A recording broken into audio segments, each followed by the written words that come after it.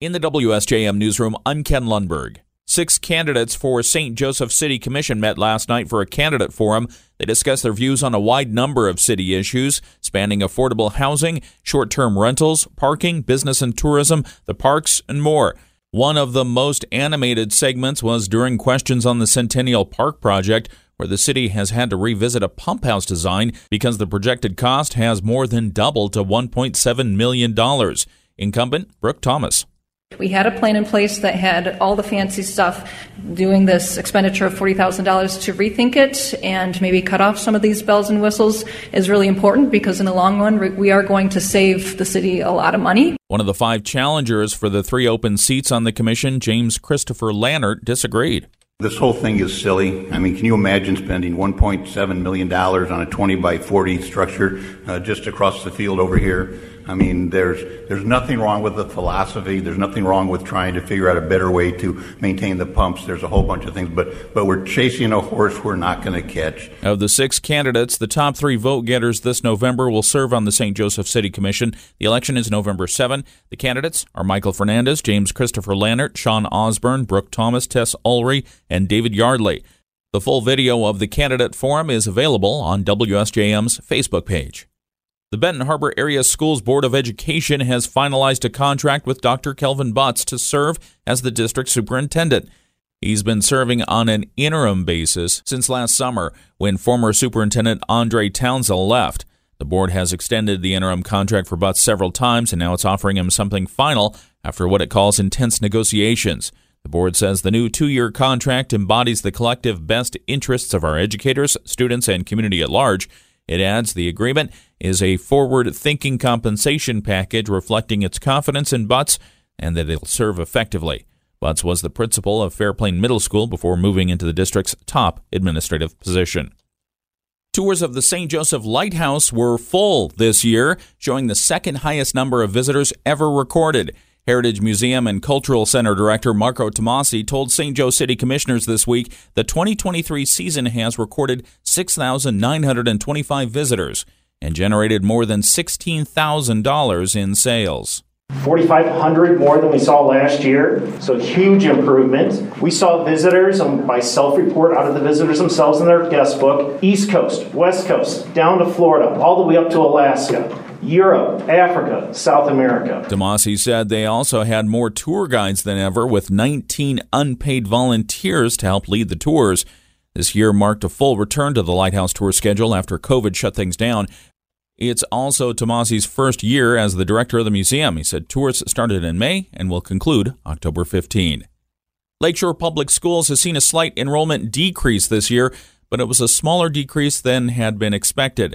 Speaking to the Lakeshore Board of Education this week, District Chief Financial Officer Tracy Aldhouse said revenues this year have been higher than budgeted for because of the enrollment.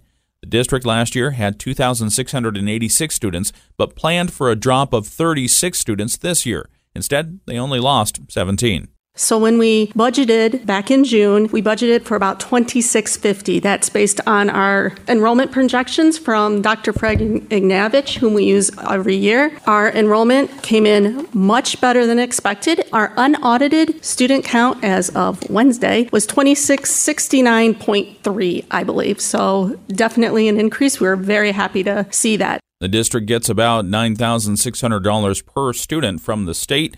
Aldhouse said partly as a result of the good enrollment news, the projected revenues for the year went from $36.4 million to $37 million. She added expenditures have also been up, partly due to the hiring of a social worker, a special education teacher, and a Young 5 teacher.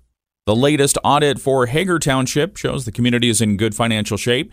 Township Supervisor Izzy DiMaggio tells us the Township Board this week heard that the general fund balance stands at $1.4 million, growth of around $46,000 from last year. It showed that we're in great financial shape. Our revenues for all the funds exceeded the expenditures. We have healthy balances in all the funds, especially the general fund. I think we got like 189% of fund balance over expenditures, so that's like a couple years of revenue.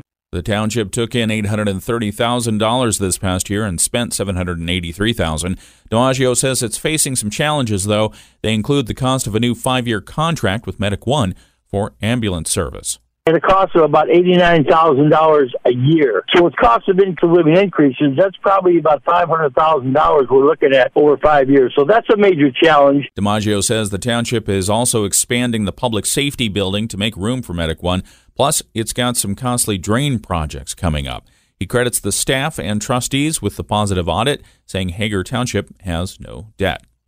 Michigan Works brought together high school students from Coloma and St. Joseph for its annual manufacturing day at Max 3 in Benton Harbor last week. Michigan Works Business Solution Manager Michael Monpremier tells us the 62 students touring the state-of-the-art manufacturing facility learned a bit about the manufacturing career path.